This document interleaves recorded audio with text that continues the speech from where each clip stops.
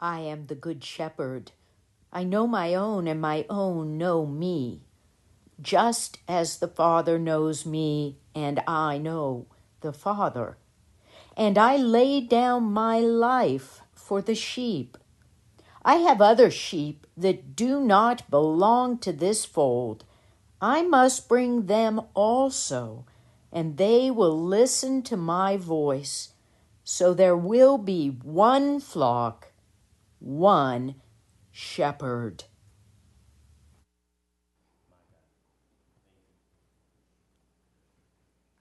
Calling all sheep. Today's passage in John chapter 10 comes to us from Dale Smith. And if you take a look at John chapter 10, what you're going to find there is a very long passage focused on the imagery of sheep and shepherd, sheep and gate. Lots and lots of sheep in this passage. And ultimately, Jesus is calling all sheep. But here's the thing. We read this passage through our religious lenses. We read John chapter 10 through all the things that the church has said over 2,000 years. We don't know so often what it is Jesus was really saying back then. We just assume someone's told us something and that's what it must be. So we need to begin by putting on our first century thinking caps and go back to what was going on with Jesus, with the people, when he said what he said. So you'll remember back in the first century, Jesus would have been talking to a group of Jews that were listening to what he had to say. And they might have been sitting on a hill, or they might have been sitting or standing somewhere around Jerusalem. And Jesus says, hey, you're sheep, I'm a shepherd, I'm a gate. And they would have been scratching their heads. They would have looked to the hillside and seen those sheep there dotting the landscape. Now, you and I, if I said, you're the flock and I'm the shepherd, you'd go, oh, yeah, we get what that means. That is not what Jesus is saying. We think of the flock as a religious group, a churchy group. Jesus as the shepherd, the pastor as the shepherd. But instead, he's pointing them toward this really strange imagery. Because a shepherd's kind of a poor, dirty, out in the field kind of guy. Right? The shepherd isn't a guy with power and privilege. A shepherd isn't a guy who's able to hang out in Jerusalem and hear what Jesus is saying. A shepherd's up there in the fields doing the dirty work. So first of all, they're going to be like, whoa, wait a minute, a shepherd? You're going to make yourself into a shepherd? You're better than that. And then in this passage of sheep and shepherd, Jesus is trying to establish this imagery that a lot of times we think is about obedience, right? The sheep are going to follow the shepherd and march step right what the shepherd wants. But that's not what Jesus is trying to show them. What Jesus is trying to show them is about relationship.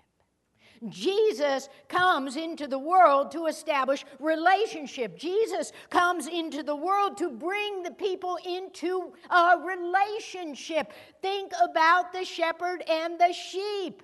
The sheep know that voice of the shepherd. The sheep are going to follow the shepherd because they trust that shepherd's going to keep them safe, lead them where they need to go, help them to eat, and do whatever sheep do.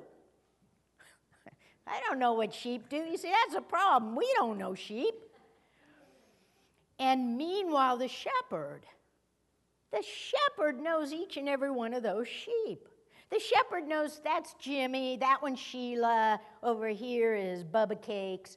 The shepherd knows all of those sheep, and the shepherd has a relationship with those sheep. You see, this is a passage about the kind of relationship that God wants to have with the people. It is first and foremost about this deep relationship between the people and God. It's about relationship. Now, listen, if Jesus were here today preaching, I guarantee he would not use sheep and shepherd to try and explain to us what a relationship is like, because you and I would be sheep and shepherd church. And that's not what he's saying. So yes, we might talk about the way we have a relationship with our pets. You know, my dogs, they know my voice. I was so mean once. I was on a trip and I have a camera in the backyard and it's got a microphone, and I decided that I would call one of them through the microphone while they were out on the deck. And I went, Ziggy! And they all perked up. They're like, Mom, where are you? And they started running around and running in the house. I felt so bad because these little creatures, they know my voice. They care. They want to be with me. Right? It's not about obedience. It said, Mommy, we love you. Where are you? And meanwhile, I know all my animals. I know them in ways you don't know them. I mean, I know when I get home after church and I come in the house, my little Lexi poodle mix is going to make me pick her up. And then once I pick her up, she's going to squeal and wag her tail. And then, okay, this is weird, she's got to smell my breath. It's like, what have you been doing? What have you been eating? Have I missed something? You all wouldn't know that, but I have a relationship with these animals, and they know my voice, and I know them intimately. That's what Jesus is saying. You know, the Jamesons, they have dogs too, and I know one of their dogs is like their problem child. They'll tell you. And if they lined up their little doggies, I couldn't pick out the problem child because I don't have a relationship with him. But I guarantee you, when I said they have a problem child, they know exactly who I'm talking about. You see, this is what Jesus is trying to say to these people. It's about a relationship. I know you well, and you listen to my voice because you trust in me. You know, I think that Jesus might use today with us the example of like a first grade teacher with his or her students. Now, for us, this would resonate because, you know, the kids at that age, at least, have a tendency to listen to their teacher and to want to follow what the teacher says. And meanwhile, the teacher knows all those kids really well, knows which one, is shy, which one is outgoing, which one is the class clown. The teacher knows all of these kids in their individual personalities. And in fact, if you think about it, and it's a sad thing to say, but even these teachers, we see them today laying down their lives on behalf of these children. That's the kind of imagery that Jesus is talking about when he says, I lay down my life. I'm one who loves these people so much, I will lay down my life. It's not about obedience. It's about relationship. It's about Jesus and God loving us so much. They want us to be in that kind of relationship where we know Jesus and his voice and his teachings, and Jesus leads us and protects us. It's about relationship. But you see, oftentimes when we read this passage and Jesus says, I'm the gate, we think, oh, the gate. We like gates. We like fences. We put up fences and gates because we're going to keep people out. We like gates. Jesus, be the gatekeeper. Keep people out. Jesus, we don't like those people. Keep those people out. Jesus, these people don't do things the way we do. Keep those people out. We turn Jesus into a Marine standing at the embassy saying, you don't have the credentials to get in. Jesus is the gatekeeper, is opening the gate.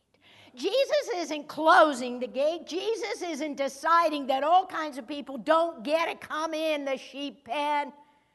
Jesus is saying, I love each of you and all of you, and I'm the gatekeeper, not these other people. Think about it. All the religious authorities have been keeping all kinds of people away from God. All the religious authorities have said, you can't go into the temple. You can't go to the Holy of Holies. You can't have a direct relationship with God. The best thing that a sheep can do is be slaughtered on the altar.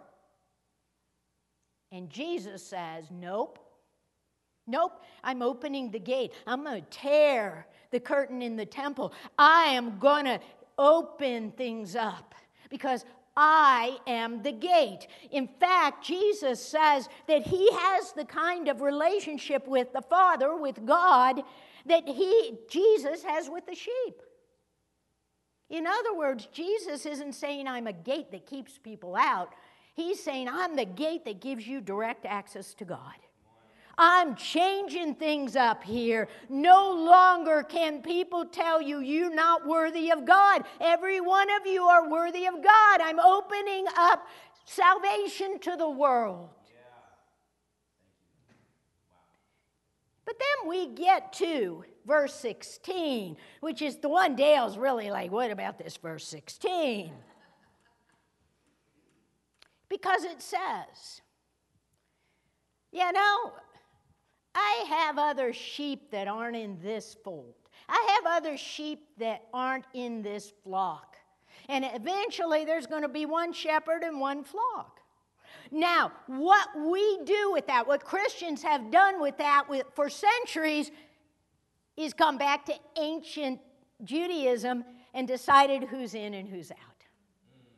We've turned around and taken that and said Christianity is the only way, and if you don't believe in Jesus, you're going to hell. If you don't believe in Jesus, you're out. If you don't believe in Jesus and become a Christian and say the prayer of sinners, which isn't in the Bible, you're done for.